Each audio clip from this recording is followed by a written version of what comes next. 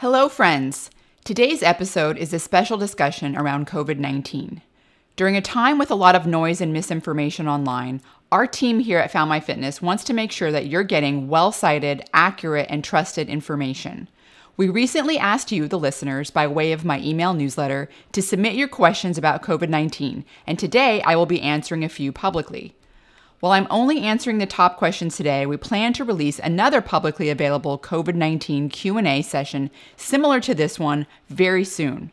Some of the topics covered in this episode include COVID-19 in infants, children, and pregnant women, hydroxychloroquine as a potential therapeutic for COVID-19, the flavonoid quercetin as a zinc ionophore, blood type influences on COVID-19 risk, vitamin D, ACE2 receptors, and COVID-19, the sauna, immunity in COVID-19, intravenous vitamin C in COVID-19, and finally, melatonin in COVID-19. If you find value in today's Q&A and you'd like to support us to deliver even more high-quality, well-researched information, please consider becoming a Found My Fitness Premium member. We do Q&A sessions for Found My Fitness Premium members each and every month. I host the sessions live on camera, and members can contribute in the live chat. We cover many popular topics such as sauna, fasting, and sulforaphane, although these days many topics have been focused on immunity. Premium members also get access to recordings of all previous Q&As, our exclusive private podcast feed, lifetime genetic report updates, and members-only emails, and more. Above all, your support will also help us do more of the important work of Found My Fitness, informing, sometimes even rebutting, but more importantly, synthesizing cross-disciplinary science-focused content. Visit my website to become a premium member at foundmyfitness.com and click the Become a Member button at the top of the homepage. You can find supporting information for topics discussed in this episode, including a summary, timeline, and references on the episodes page of my website at foundmyfitness.com/episodes. Before we get started, I want to emphasize that the content in this podcast is not meant to diagnose any disease and is not intended for medical treatment. I am not a medical doctor, and the information I share does not constitute medical advice. Users should not use this information to treat any medical condition. My background is in science and not medicine, guys, so just keep that in mind. All right, that disclaimer aside, let's jump in. The first question we're going to discuss is, are children and infants susceptible to COVID-19? Are some more susceptible to a more severe form of the disease? Are they carriers of it and possibly spreading transmission? So let's discuss a study titled Diagnosis, Treatment, and Prevention of 2019 Novel Coronavirus Infection in Children, Experts' Consensus Statement. It was published in February of 2020. It stated, most infected children have mild clinical manifestations. They often have no fever or symptoms of pneumonia with good prognosis. Most of them recover within 1 to 2 weeks after disease onset. Few may progress to lower respiratory infections. Another study titled Epidemiological Characteristics of 2,143 pediatric patients with 2019 coronavirus disease in China was published in March. This study reports that epidemiological characteristics and transmission patterns of these pediatric patients with COVID-19 in China. The study found that children of all ages were susceptible to COVID-19 with no significant gender differences observed. Clinical manifestations of pediatric patients were generally less severe than those of adult patients. However, young children, particularly infants, were more vulnerable to the SARS-CoV-2 infection. Among symptomatic children, 5% had shortness of breath or low levels of oxygen in the blood, and 0.6% progressed to acute respiratory distress syndrome, or multi-organ system dysfunction. These levels are much lower than those seen in adults. Infants younger than 1 year were more likely to have severe illness compared to older children. Researchers have speculated that a few possible reasons could explain why children experience less severe disease than adults. SARS-CoV-2 virus exploits the angiotensin-converting enzyme 2, or ACE2 as it's called, receptor to gain entry into cells. Perhaps the maturity and function or binding ability of the ACE2 receptor in children may be lower than that in adults. Children's immune systems are still developing and may respond to pathogens very differently than adults. Children also often experience respiratory infections like RSV in winter and may have higher levels of antiviral antibodies compared to adults. So let's address the question about the role children play in COVID-19 transmission.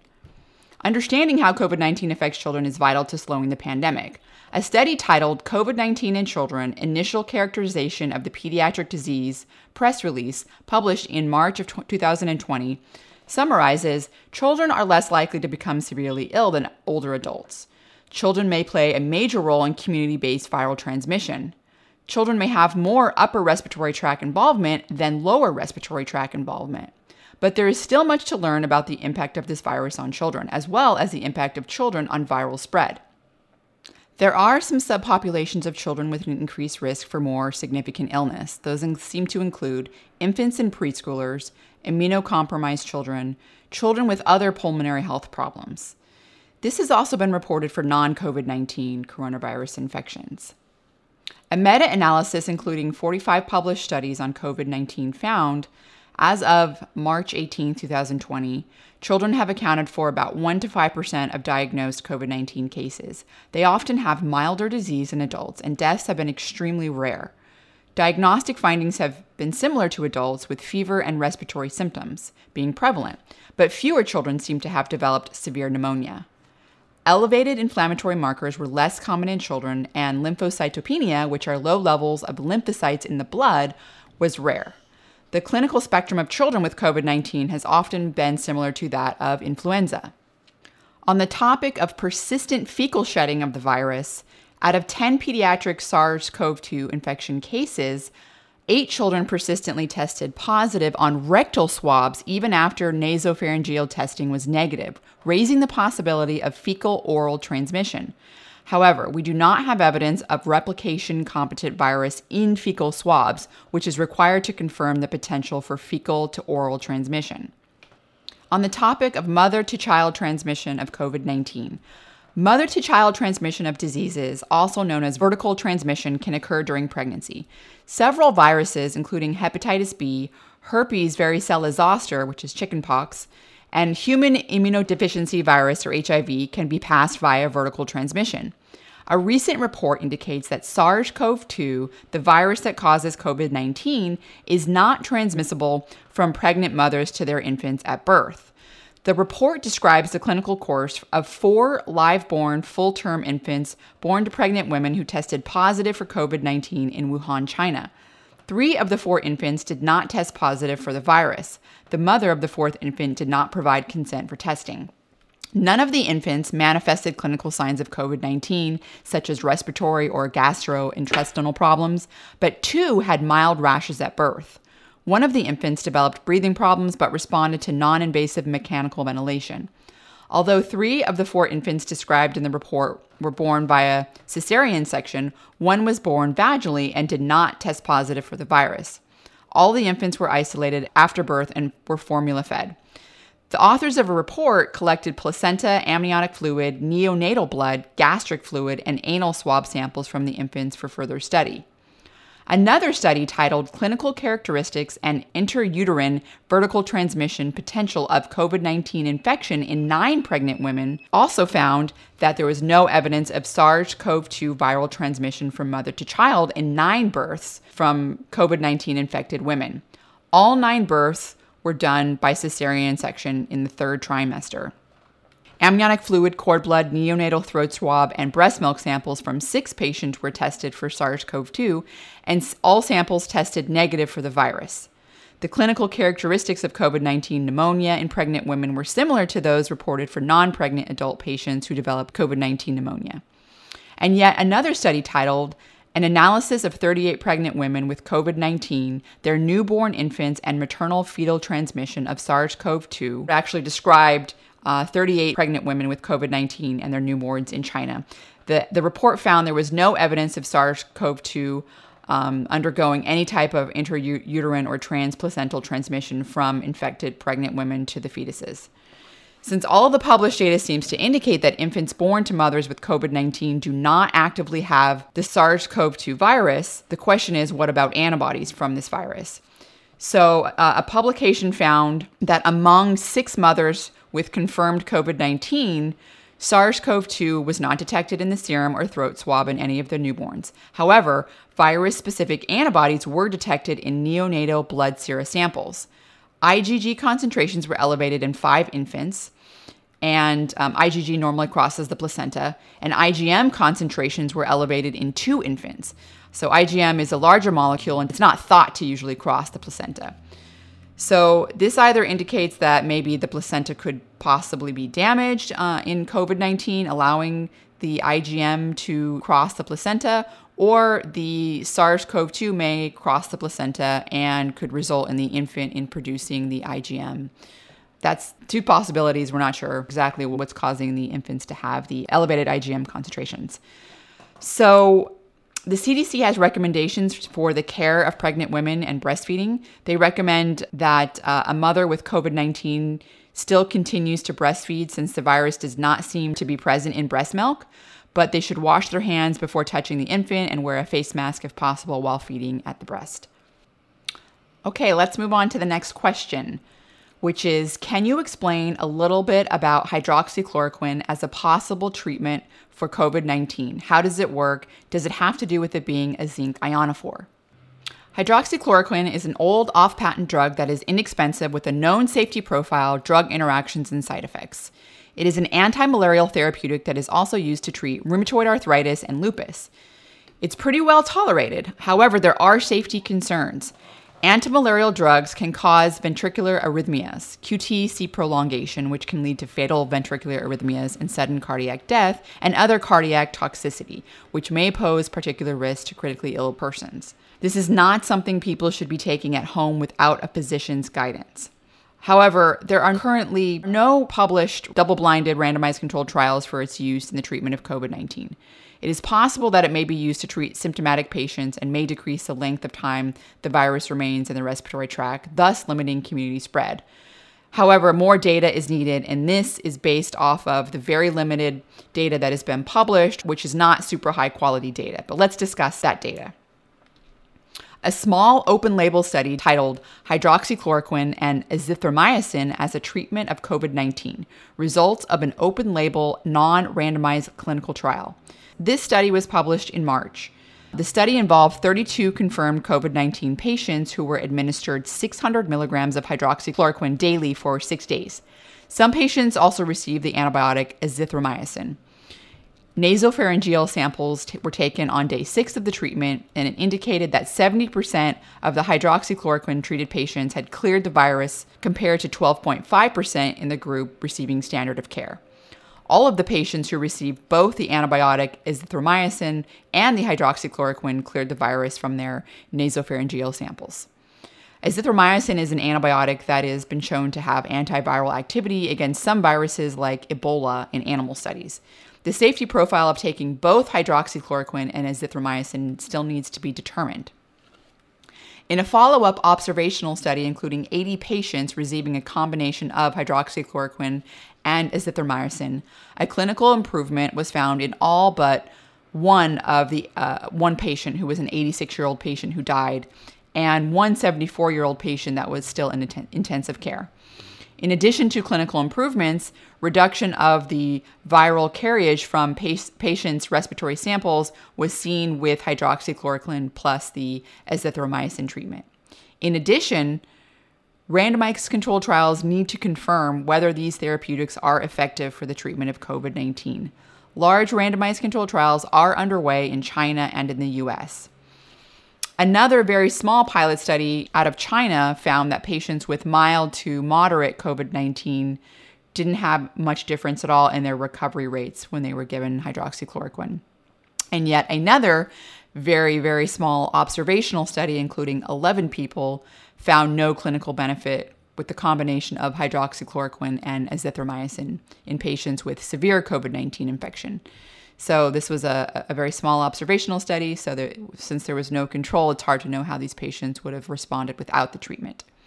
Possible side effects. The most common side effects of hydroxychloroquine include gastrointestinal effects like nausea, vomiting, diarrhea, and abdominal discomfort. The most severe complication is the development of retinopathy with prolonged use.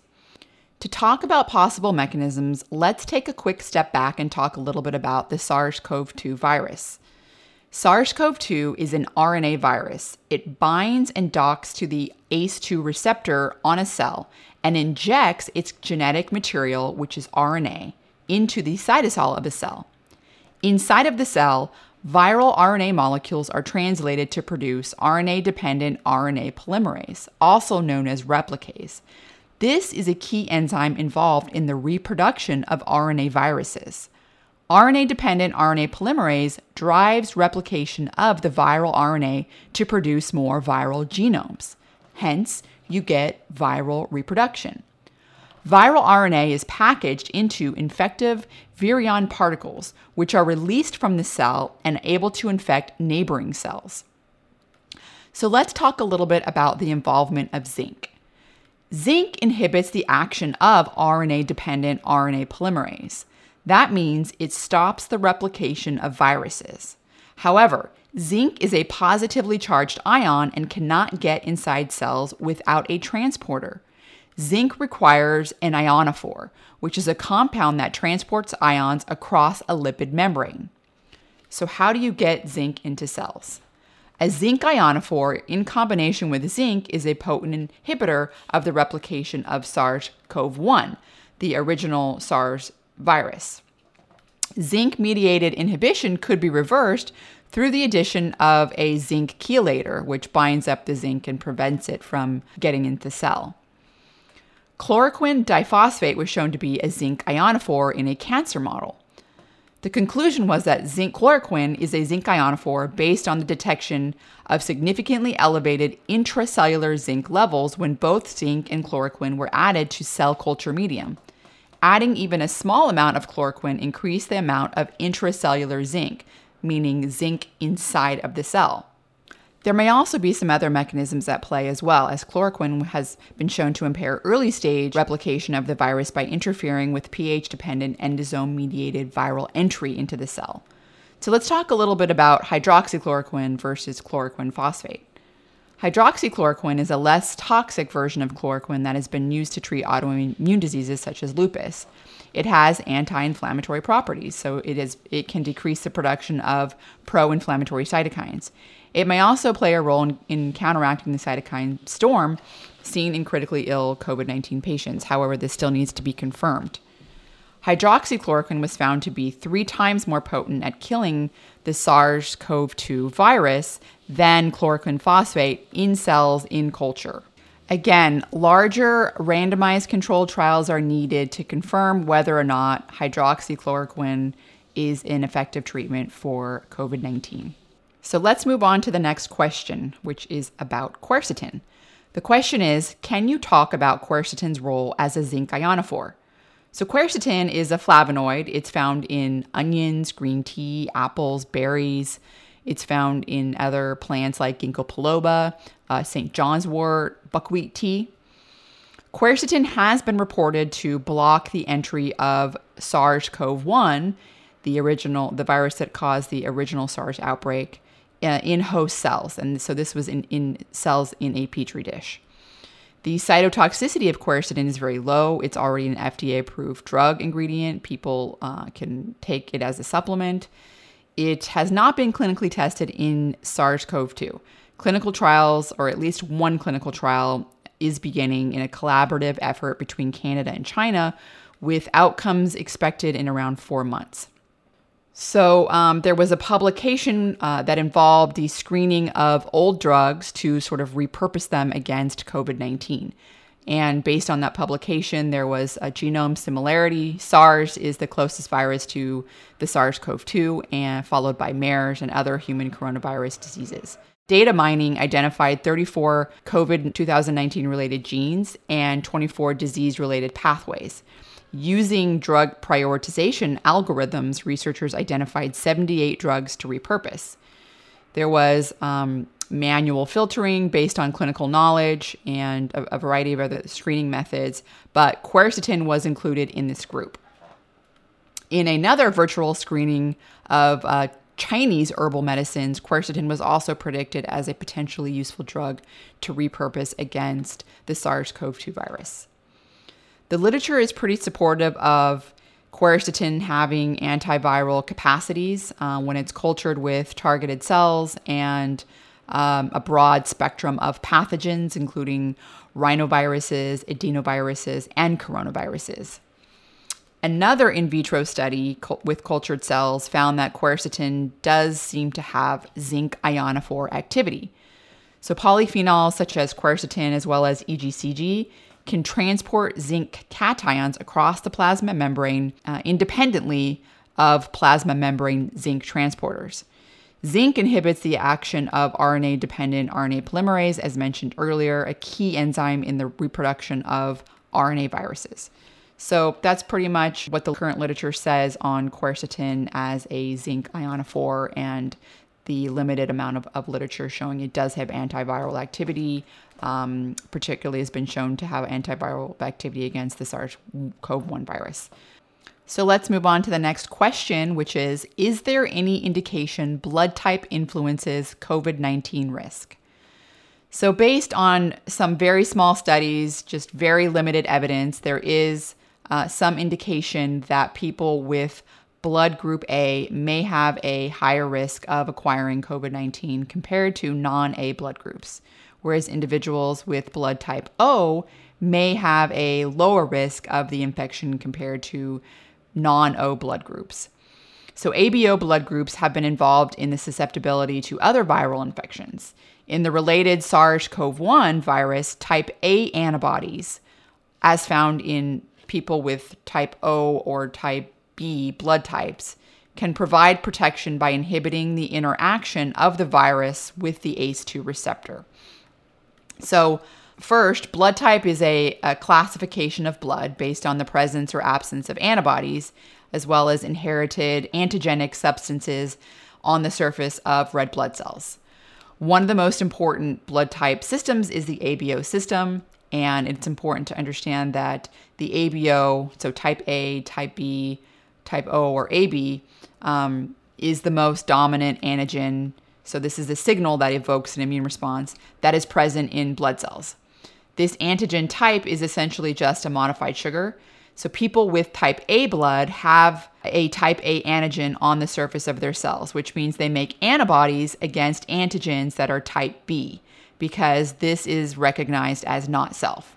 This is why a person with type A blood will reject a blood transfusion with a type B blood type due to immune response. So the body makes type B antibodies to attack that antigen and vice versa. A person with type O blood, which is, I think it's the most common, does not express either A or B antigen. Therefore, they make antibodies against both A and B antigens, since they are both considered foreign. This means that people with type O blood can donate blood to a person with any blood type, since their blood cells do not express either A or B antigen. It will not elicit an immune response. But they can only receive blood from a person with type O, since they make antibodies against A and B antigens. So again, this very preliminary data suggests that people with type O blood may be less susceptible to COVID-19 because they produce the type A antibodies, which are possibly inhibiting the interaction between SARS-CoV-2 and the ACE2 receptor. Now, that has been shown to be the case for SARS-CoV-1. In one study investigating the relationship between ABO blood group and the COVID-19 susceptibility, it was found that people with blood group A have a higher risk for acquiring COVID-19 compared to non-A blood groups, whereas blood groups O have a significantly lower risk for the infection compared to non-O blood groups.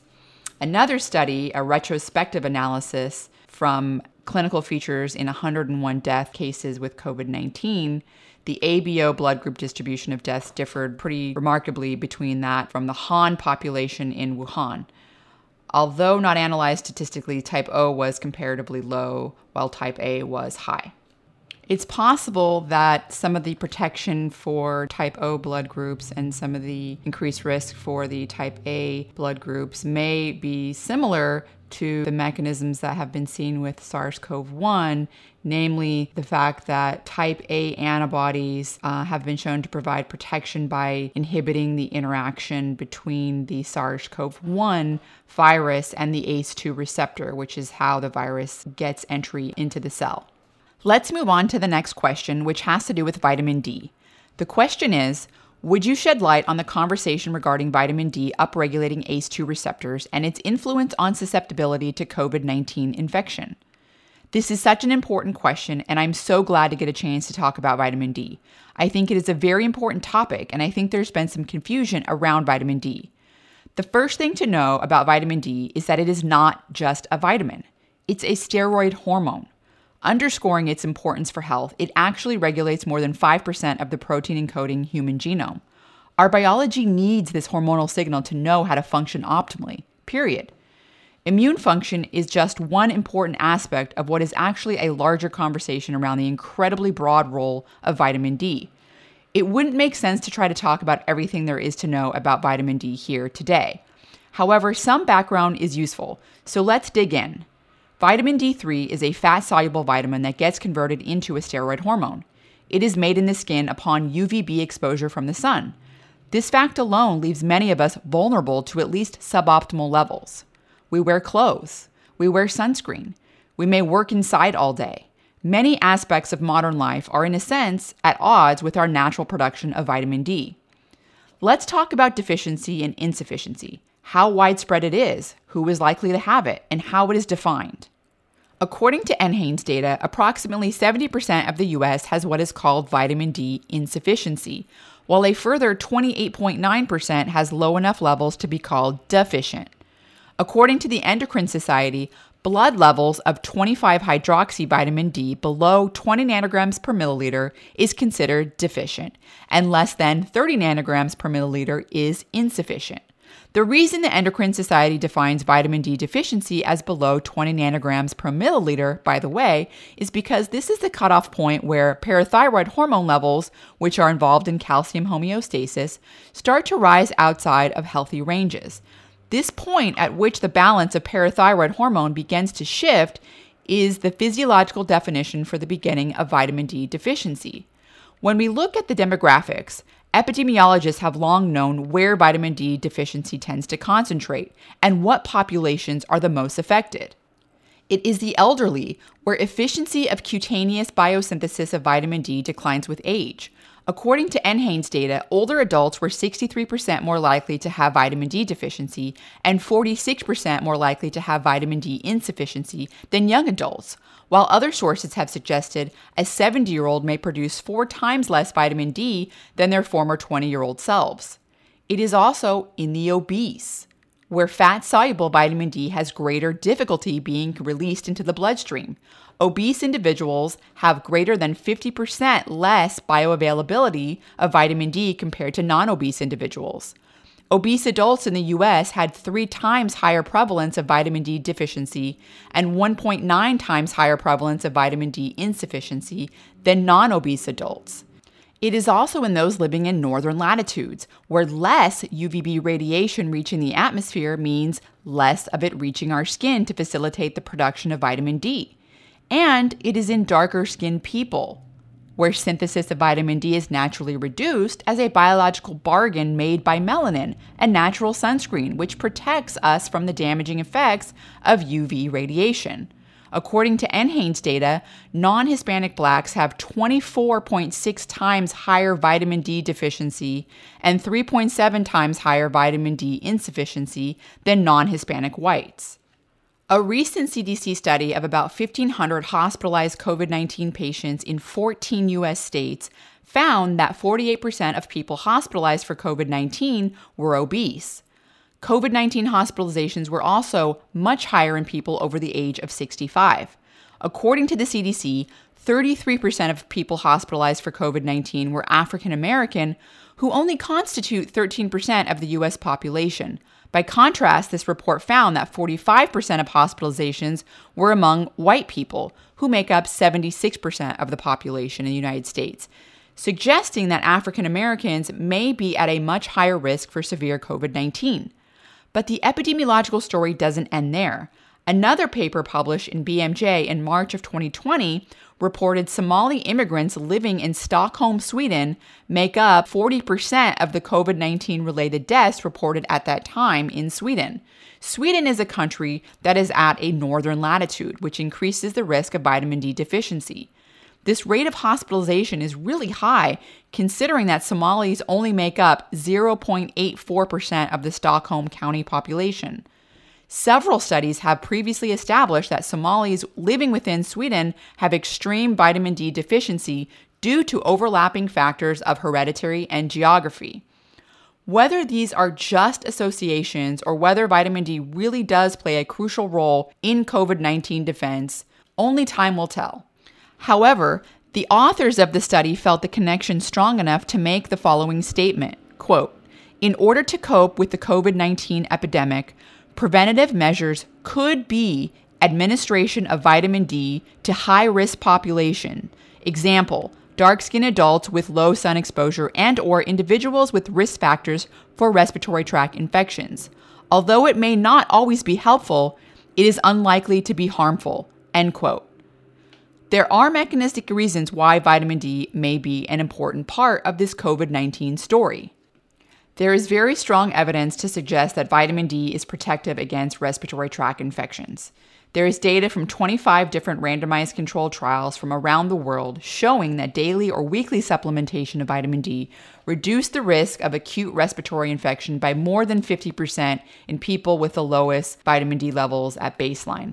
People that had higher baseline vitamin D levels also benefited. They had a 10% lower risk of acquiring an acute respiratory tract infection. We know that vitamin D plays a very important role in the innate immune response, and people with low vitamin D may have a weaker innate immune defense. So let's talk a little bit about everything from how the ACE2 receptor is used by the SARS-CoV-2 virus to gain entry into the cell to how it is actually very important for protecting against acute lung injury and acute respiratory distress syndrome, which are sort of interchangeably used terms that describe this lung dysfunction, and that's a severe complication associated with COVID-19. So the angiotensin converting enzyme 2, or ACE2, acts alongside the angiotensin converting enzyme, ACE, to regulate blood pressure, inflammation, and body fluid homeostasis. It's important to keep these two arms, the ACE and the ACE2, of the renin-angiotensin system in balance for it to perform its functions. ACE2 plays a crucial role in the renin-angiotensin system. In preclinical studies, a renin-angiotensin system imbalance with higher ACE and lower ACE2 results in atherosclerosis, hypertension, heart failure, chronic kidney disease, serious lung injury. Conditions where ACE2 increases seem to be protective. So balance is critical in the lung where renin-angiotensin system activity and ACE2 expression levels are high. If renin-angiotensin system activity is greatly imbalanced, more severe events may occur, and this happens when ACE2 levels decrease. So the loss of ACE2 function can lead to increased neutrophil infiltration, exaggerated inflammation, and lung injury. Once lung infection leads to hypoxia, renin is released and sets up this vicious cycle for decreasing ACE2 and causing more damage.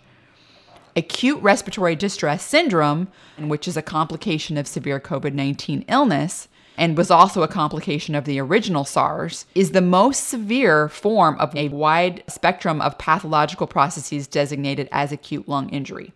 So acute respiratory distress syndrome is characterized by pulmonary edema due to increased vascular permeability, the accumulation of inflammatory cells, and severe hypoxia.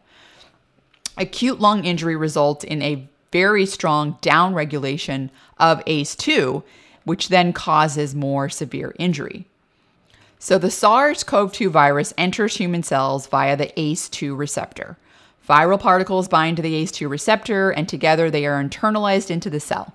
Numerous viral particles can then bind to ACE2 molecules and sequester the ACE2 molecules from the cell surface. This suggests that a loss of ACE2 function may occur during SARS-CoV-2 infection and can have serious health consequences because of the key role of ACE2 in the renin-angiotensin system. This has been shown to occur in the original SARS-1 virus. So SARS-CoV-1, which also enters the cell through the ACE2 receptor, downregulates or decreases cellular ACE2 expression levels. And this has been shown to cause worse disease severity in the SARS-1 virus. SARS-CoV-1 also, like I said, binds to the ACE2 receptors, and this results in the downregulation of the receptors through binding of the SARS-CoV-1 spike protein to the ACE2. So ACE2 is a key negative regulator for severity of lung edema and acute lung failure. So SARS-CoV-1 spike protein mediated ACE2 downregulation then contributes to the severity of lung pathologies. So as the SARS-CoV-1 spike protein is binding to the ACE2 receptor, it's resulting in downregulation, and this then makes the lungs pathologies more severe. So one might look at the isolated fact that SARS-CoV-2 docks on this ACE2 receptor to enter the cell and conclude that it's best to have less ACE2 receptors. But as I just explained, the opposite is true. ACE2 is really key for protection against acute lung injury and acute respiratory distress syndrome. And this has even been shown with the original SARS virus. This is really important because when you draw too broad of conclusions from a very isolated interaction that you kind of pull out from a biological system, it can lead to what seems to be a logically consistent conclusion, but it's actually the wrong interpretation. It's very common and super easy to make that kind of mistake. There's always sort of, lots of compensating factors, which is always the case in biology. So you always have to look at the whole context and the interaction of biological systems. So again, just as a quick summary, the SARS-CoV-1 and SARS-CoV-2 virus both gain entry to human cells by binding to the ACE2 receptor. It's been shown in the SARS-CoV-1 that the binding of it to the ACE2 receptor results in a downregulation in ACE2 receptors. It results in decreased levels of ACE2, and this exacerbates lung injury and leads to worse outcomes. So again, it's not as simple as more ACE2 receptor bad, less ACE2 receptor good. In fact, it seems to be quite the opposite in terms of this SARS-CoV-1 virus, at least when it's binding to the ACE2 receptor, it's decreasing the ACE2 receptor. It's also decreasing ACE2 levels, and that is causing worse injury in the lungs because it's dysregulating the renin-angiotensin system. So let's talk a little bit about populations that are at risk for decreased ACE2 levels. People with chronic diseases, age, ACE2 levels decrease with age. And males also have decreased levels of ACE2 compared to females. So the ACE2 gene is located on the X chromosome. And so women have two X chromosomes. And so they have more copies of the ACE2 gene and therefore higher levels. Interestingly, these seem to be the same populations of people that are at increased risk for COVID-19, people with chronic diseases, elderly people, and even in some cases, some data suggests that males may be more susceptible to severe COVID-19. So let's talk a little bit about vitamin D and the renin-angiotensin system. It's very important to reduce the SARS-CoV-2 unbalanced renin-angiotensin system. SARS-CoV-2 can unbalance the renin-angiotensin system in the lung, and this may occur the same way that has been shown for SARS-1 via ACE2 downregulation, which is followed by inflammation and hypoxia-induced renin release. During a cytokine storm, the renin-angiotensin system is severely disturbed. The purpose of the renin-angiotensin system is to regulate blood pressure. It does so through a series of enzymes, including ACE2, that involve the kidneys, adrenal glands, lungs, heart, and brain. Vitamin D deficiency leads to overexpression of renin and thus activation of the renin-angiotensin system, causing renal and cardiovascular injuries. So vitamin D acts as an endocrine repressor of the renin-angiotensin system by downregulating the expression of renin, the rate-limiting enzyme in the renin-angiotensin cascade. So in a preclinical model for acute lung injury, when the active form of vitamin D, called calcitriol, was administered before lung injury in animals, it protected them from acute lung injury by helping to balance the renin-angiotensin system. It did this by increasing ACE2 levels and downregulating renin. The increased ACE2 resulted in protection against acute lung injury. It is important to point out that the acute lung injury itself led to a decrease in ACE2, which again I mentioned has been shown to occur with SARS-CoV-1 infection. And this resulted in worse disease outcome.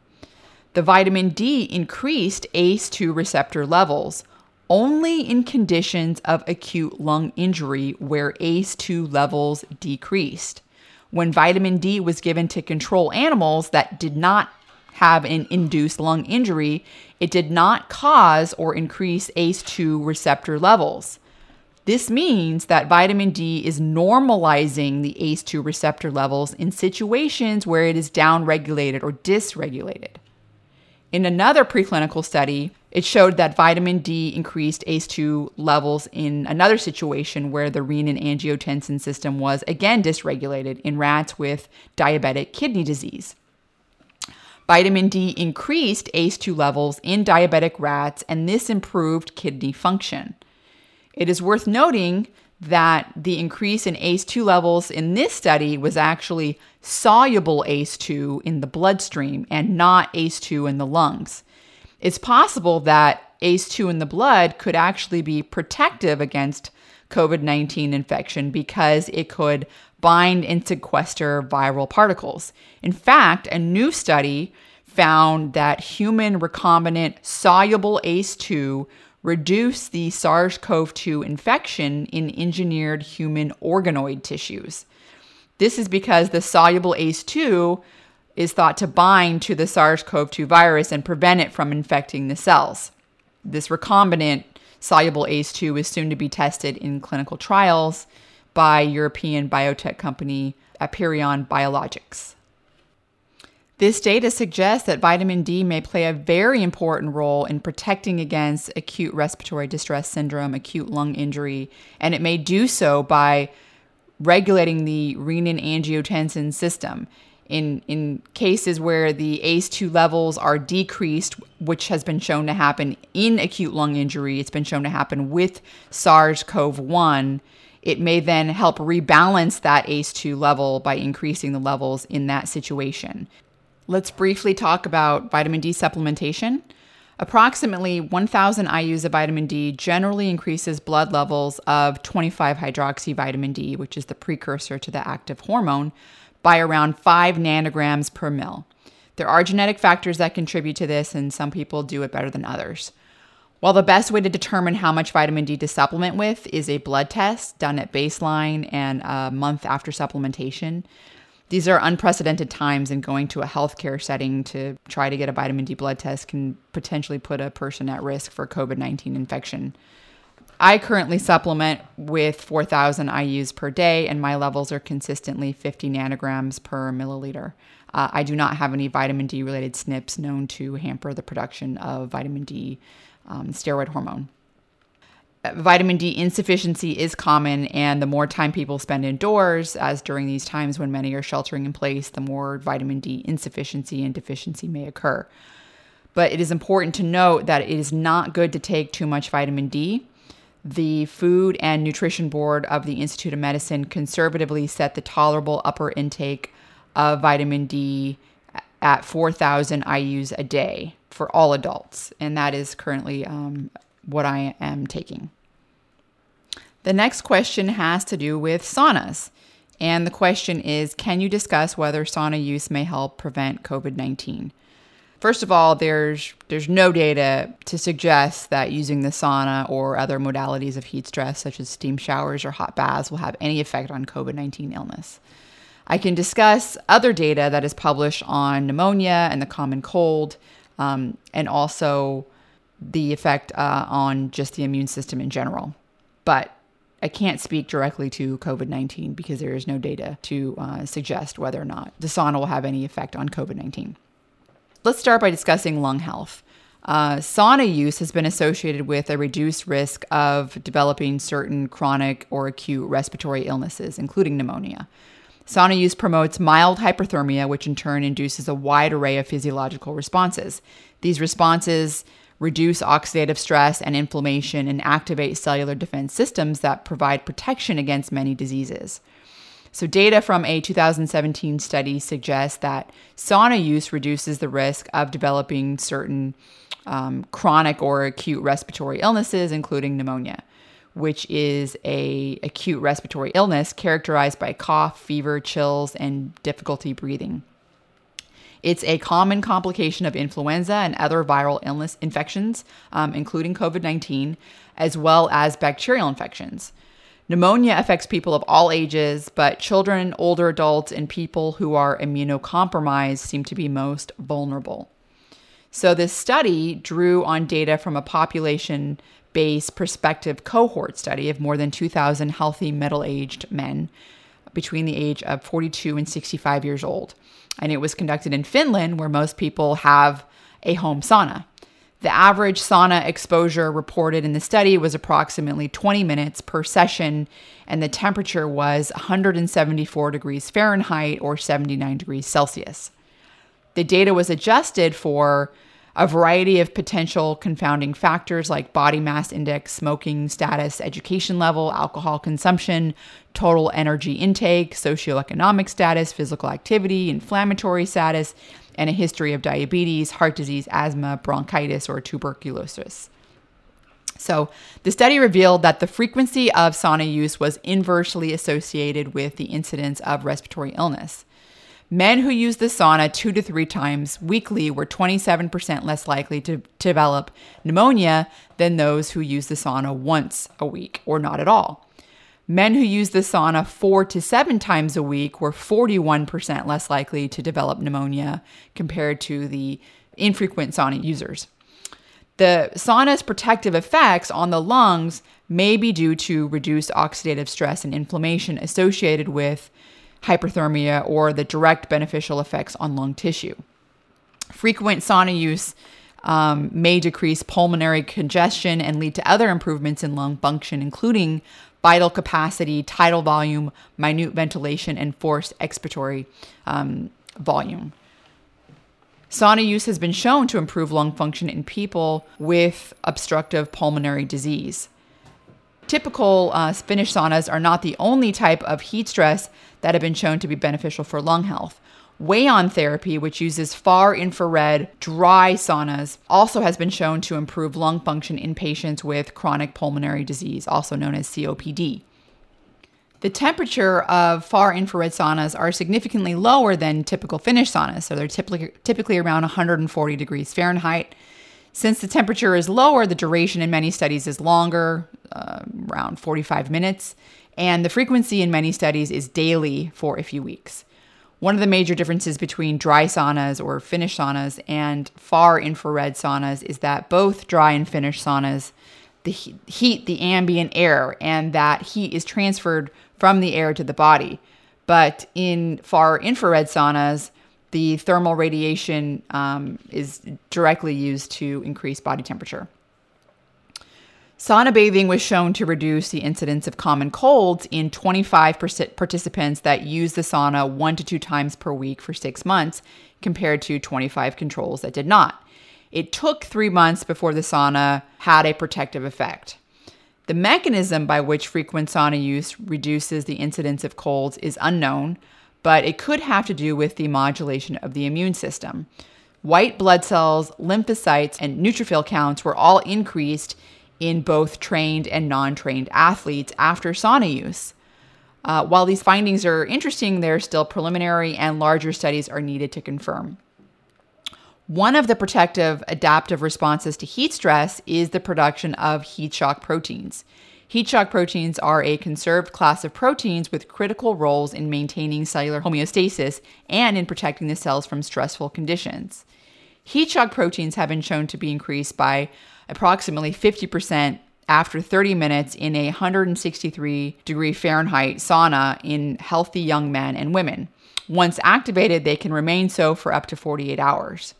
It's been shown that being acclimated to heat, such as from regular sauna use, results in the production of more heat shock proteins under normal conditions, and even more so under stressful conditions, such as cell and tissue injury. This is good because as we age, we make less heat shock proteins, so anything to boost them is beneficial. Heat shock proteins like heat shock protein 70 are also readily induced by fever. And when released from cells, heat shock protein 70 can stimulate the innate immune response through toll-like receptors 2 and 4. The relationship between exposure, temperature, and maximal heat shock protein 70 protein levels was linear between normal body temperature of 98.6 degrees Fahrenheit and 105.8 degrees Fahrenheit. So increasing approximately 50% per degree Celsius in human lung epithelial cells. Increasing evidence suggests that certain heat shock proteins play a role in both innate and adaptive immunity. Heat shock proteins can directly stimulate the innate immune responses, such as the maturation and activation of dendritic cells and the activation of natural killer cells. This means that there may be a direct role for heat shock proteins in regulating the innate immune response, which plays an important role in the body's ability to fight off a disease that it's never been exposed to before. Heat shock protein 70, when given to mice, acts as an adjuvant and stimulates the innate immune system. It confers a protection against, for example, HSV when exposed. In addition to directly impacting the immune function, heat shock proteins, such as heat shock protein 70, have also been shown to directly inhibit viral activity and replication of influenza virus A.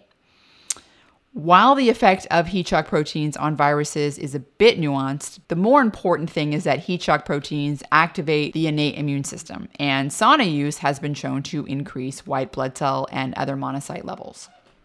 I know many people don't have access to a home sauna, and without gyms open, gyms are closed at this time, so it's kind of impossible for a lot of people to use the sauna. So let's talk a little bit about hot baths, since most people do have access to a bathtub. Hot baths have also been shown to increase heat shock proteins, which is good news. One study found that participants that sat in a 140 degree Fahrenheit hot bath from their waist down for 1 hour were able to increase their heat shock protein levels. So just in summary, it appears as though sauna use is protective against some respiratory illnesses like pneumonia, as well as COPD, and has been shown to be protective against the common cold. It's been shown to increase the innate immune response in terms of increasing white blood cell numbers and other monocyte numbers, and it's also known to activate the innate immune response. Hot baths, which also is another modality of heat stress, have been shown to increase heat shock proteins, which are thought to be the main regulator by which, or the main mechanism by which the sauna is modulating the immune system. The next question has to do with vitamin C, and the question is it true that high-dose intravenous vitamin C may help treat COVID-19? So first of all, there's no published data looking at the effect of intravenous vitamin C on COVID-19. So I cannot speak specifically to whether or not intravenous vitamin C may help treat COVID-19. There is a randomized placebo-controlled trial that began in China on February 14th, investigating the effect of high-dose intravenous vitamin C on severe COVID-19 infected pneumonia. The study will treat severe COVID-19 patients with 12 grams of intravenous vitamin C twice a day for a total of 24 grams of intravenous vitamin C for 7 days. The trial is expected to be completed by September 30th of 2020. There is some anecdotal evidence from correspondence from physicians in China that have been using intravenous vitamin C to treat complications associated with COVID-19. These correspondences are not peer-reviewed. They're essentially anecdotes from physicians that have been posted on websites. For example, one physician in China was treating 50 cases of moderate to severe COVID-19 with high intravenous vitamin C. The dose ranging from 10 to 20 grams a day for 7 to 10 days, with 10 grams for moderate cases and 20 grams for the more severe cases. The pulmonary status and coagulation status was the determining factor for the severity of COVID-19. All patients who received the intravenous vitamin C, according to the anecdote, improved, and there was no mortality. Compared to the average of a 30-day hospital stay for COVID-19 patients, those patients who received high-dose intravenous vitamin C had a hospital stay about 3 to 5 days shorter than the overall patients. Again, that is anecdotal data, so there's really no conclusions that can be made from that data. But what we can speak a little bit more about today is published data on the use of intravenous vitamin C for infections, acute respiratory distress syndrome and sepsis. Both acute respiratory distress syndrome and sepsis can be complications associated with severe COVID-19 illness. So let's start by talking about the difference between intravenous versus oral vitamin C bioavailability. Intravenous vitamin C bypasses intestinal absorption and the saturatable transport mechanism. So consequently, the bioavailability of vitamin C differs appreciably between oral and intravenous administration. So for example, in healthy adults, intravenous administration of vitamin C might reach blood level concentrations that are anywhere between 30 to 70 times higher than the same oral dose. In one clinical study in which 12 adults between the ages of 19 and 27 were administered 1.25 grams of vitamin C either orally or intravenously, peak plasma concentrations reached 135 micromoles per liter of blood and 885 micromoles per liter of blood, respectively. Furthermore, a high dose of 3 grams taken every 4 hours resulted in peak blood concentrations of 220 micromoles per liter compared to 1,760 micromole per liter for a single 3-gram dose of intravenous vitamin C. Let's talk a little bit about the use of intravenous vitamin C for the treatment of sepsis and acute respiratory distress syndrome, which, as I mentioned earlier, are both complications of severe COVID-19. Sepsis is a potentially life-threatening condition caused by the body's innate immune response to acute infection. Under some circumstances, aspects of this response that are typically associated with defense against infection can induce extensive cell and tissue damage, leading to multiple organ failure, the hallmark of sepsis. Acute respiratory distress syndrome, also known as acute lung injury, is a serious lung condition that causes low blood oxygen. It is a common sepsis-associated injury, and it can lead to respiratory failure and death. People diagnosed with sepsis typically have low vitamin C levels, which might be predictive of increased risk for organ failure. Evidence suggests intravenous vitamin C might be an effective treatment for sepsis. A 2019 phase 2 clinical trial found that intravenous vitamin C reduced mortality in patients with sepsis and acute respiratory distress syndrome. The randomized, double-blind, placebo-controlled, multi-center trial took place in 7 medical intensive care units in the United States over a period of 3 years. The study participants included 167 male and female participants with sepsis and acute respiratory distress syndrome. Every 6 hours for 4 days, the patients received either intravenous vitamin C, 50 milligrams per kilogram of body weight, or placebo.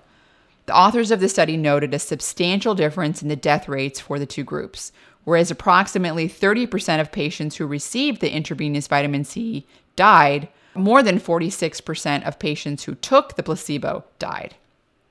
Patients who received vitamin C had fewer ventilated days, spent less time in intensive care, 7 days versus 10, and their hospital stays were approximately 1 week shorter than those who received the placebo. These findings suggest that intravenous vitamin C administration might be beneficial in critically ill patients who have sepsis. A separate study treated 47 patients with 6 grams of intravenous vitamin C 4 times per day for 4 days, along with a steroid medication and vitamin B1, thiamine. A control group of 47 patients identified as having similar baseline characteristics of sepsis when admitted to the intensive care unit, received standard of care. The death rate in the treated group was only 8.5% compared to 40.4% in the control group. In addition, the treated group exhibited improved organ function compared to the control group.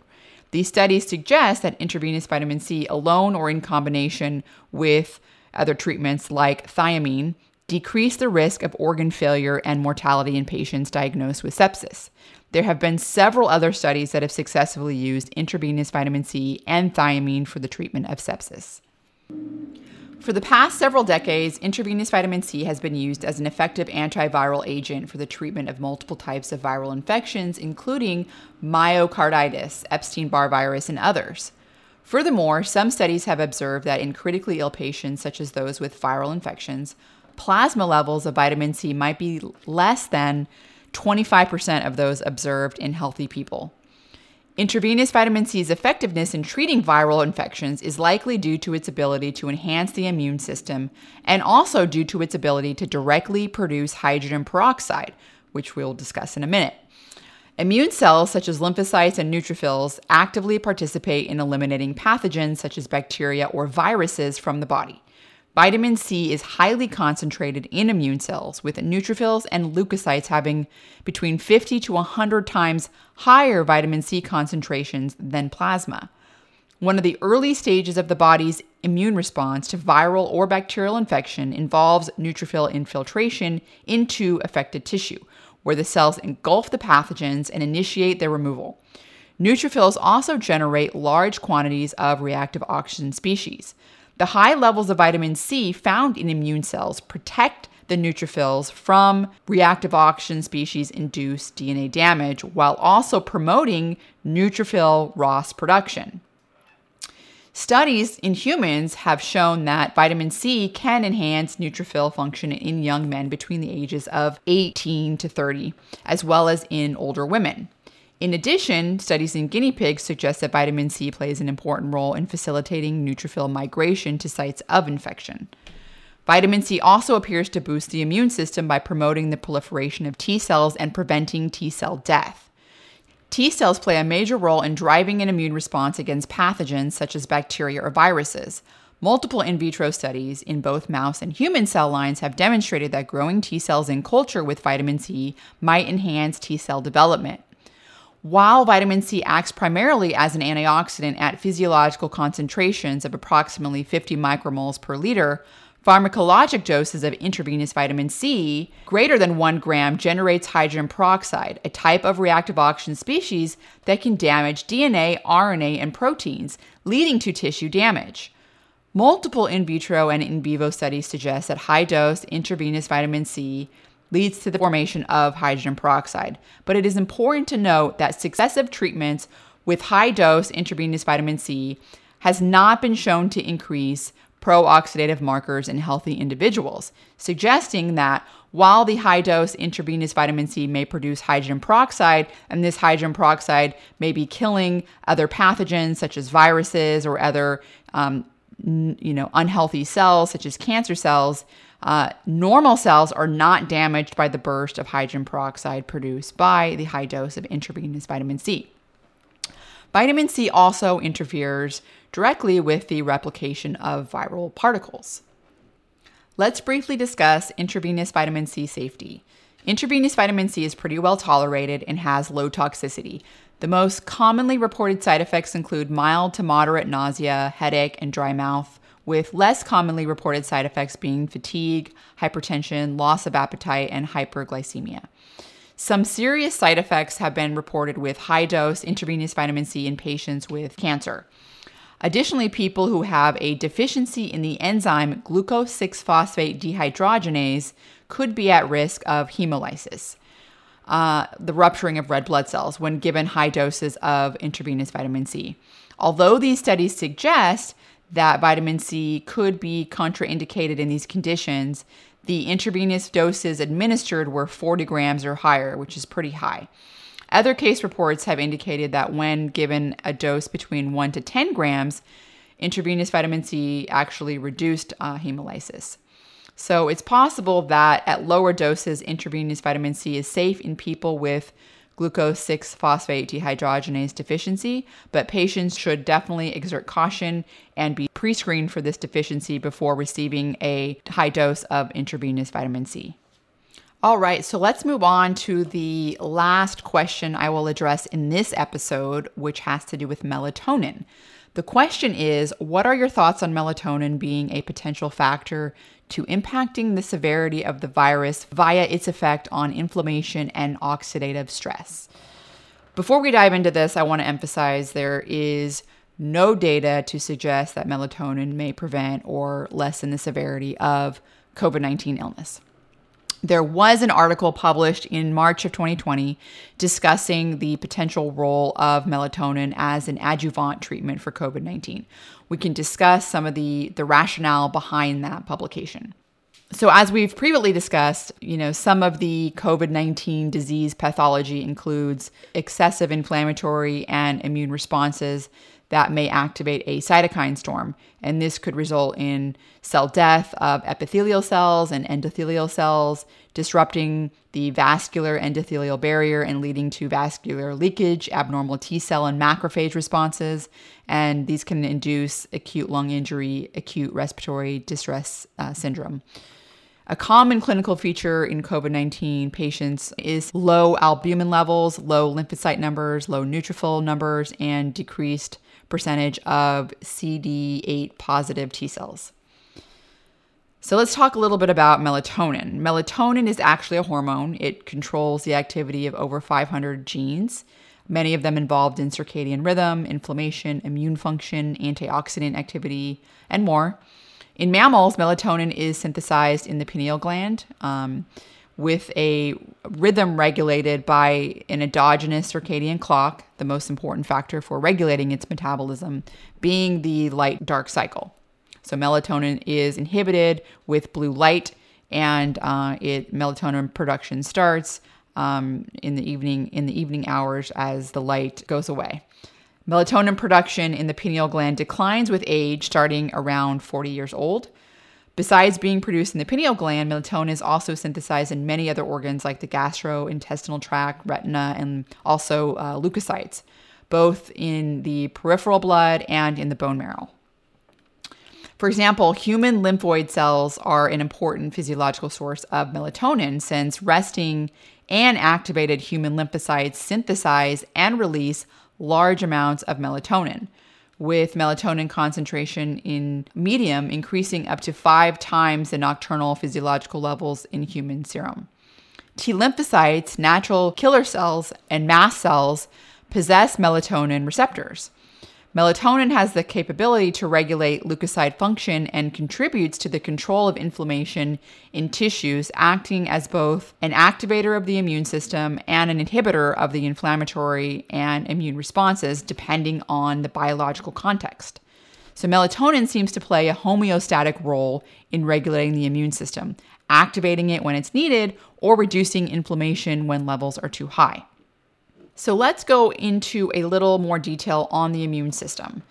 Melatonin administration increases the proliferative response of rat lymphocytes, increases the number of natural killer cells, stimulates the release of pro-inflammatory cytokines, tumor necrosis factor, it enhances phagocytosis, and it modulates apoptosis.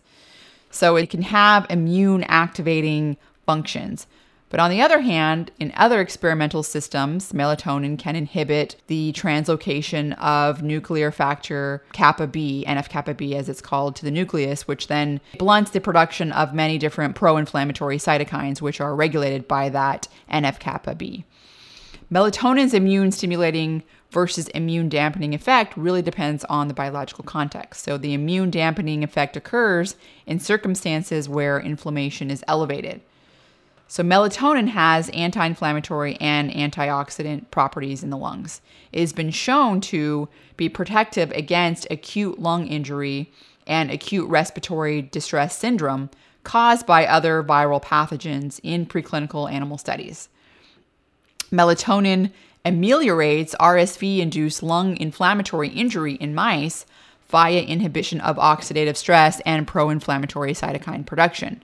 RSV is a very contagious and common virus that infects the respiratory tract of most children by 2 years of age. 2 clinical studies have shown that melatonin has antioxidant and anti-inflammatory actions in the lungs in newborns born with respiratory distress syndrome. Melatonin treatment reduced pro-inflammatory cytokines and improved the clinical outcome. So melatonin can decrease pro-inflammatory cytokines, as we've been discussing. Several clinical studies have found that melatonin can reduce circulating levels of pro-inflammatory cytokine levels in people with higher circulating levels. A meta-analysis of randomized controlled trials suggested that the use of melatonin is associated with a reduction of TNF-alpha and IL-6 levels. In chronic inflammatory conditions, like in an 8-week randomized controlled trial with patients with diabetes and also periodontitis, supplementation with 6 milligrams of melatonin per day decreased serum levels of IL-6, TNF-alpha, and high sensitivity C-reactive protein, which are all biomarkers of inflammation. In another trial in patients with multiple sclerosis, supplementation with 25 milligrams of melatonin per day for 6 months promoted the reduction of serum concentrations of a variety of different pro-inflammatory cytokines, as well as biomarkers of oxidative stress. Also, during the acute phase of inflammation, for example, during surgical stress, brain reperfusion, and coronary artery reperfusion, melatonin intake for less than 5 days reduced the level of pro-inflammatory cytokines. Some evidence suggests that melatonin modulates the NLRP3 inflammasome. Inflammasomes are large intracellular complexes that detect and respond to internal and external threats. Activation of inflammasomes have been implicated in a host of inflammatory disorders. SARS-CoV-1, the virus responsible for the original SARS outbreak, activates the NLRP3 inflammasome, triggering NF-kappa B and a cytokine storm in the lungs. During a cytokine storm, the excessive immune response ravages healthy lung tissue and drives acute respiratory failure. Melatonin has been shown to reduce the infiltration of macrophages and neutrophils into the lung in acute lung injury animal models due to the inhibition of the NLRP3 inflammasome. Melatonin is commonly taken to improve sleep. Sleep is very important for regulating the immune system, and lack of sleep can significantly dampen immunity. A meta-analysis of 19 randomized controlled trials demonstrates that melatonin decreases sleep onset latency, increases total sleep time, and improves overall sleep quality. Trials with longer duration and using higher doses of melatonin demonstrated greater effects on decreasing sleep latency and increasing total sleep time. Melatonin has a pretty high safety profile. Short-term use of melatonin is safe, even at high doses. There's no adverse effects that have been seen at doses even as high as 1 gram per day for a month. In patients in the ICU, doses of 3, 6, or 10 milligrams were shown to be safe compared to placebo. Also in animal models for acute lung injury, acute respiratory distress syndrome, there's been no adverse effects of melatonin supplementation. But even though melatonin has been considered safe in many, many human studies, there are currently no studies with melatonin supplementation in COVID-19 patients. So that needs to be carefully monitored. In summary, melatonin seems to be beneficial for a variety of respiratory and inflammatory disease models. It's been shown in clinical studies to dampen inflammation. It regulates the immune system, lowers oxidative stress as well. And it does dampen the cytokine storm. It's also been shown to improve sleep, and that is associated with a decrease in anxiety. While there's no direct evidence that melatonin use could prevent or treat COVID-19, it's plausible that melatonin may possibly have some beneficial role. Thank you so much for listening. I hope you enjoyed this special Q&A episode. If you would like to submit a question for the next round in this COVID-19 Q&A series, you can sign up for my email newsletter on my website at foundmyfitness.com. I will send out an email summarizing this Q&A episode along with the link to submit new questions. Better still, if you'd like to become a member of my monthly members Q&A, where we have an even more robust long-term Q&A series, as well as other membership benefits like a t-shirt, exclusive content, graphic slides taken from our videos, and more, head over to foundmyfitness.com/premium. That's foundmyfitness.com/PREMIUM. Premium. Thank you so much.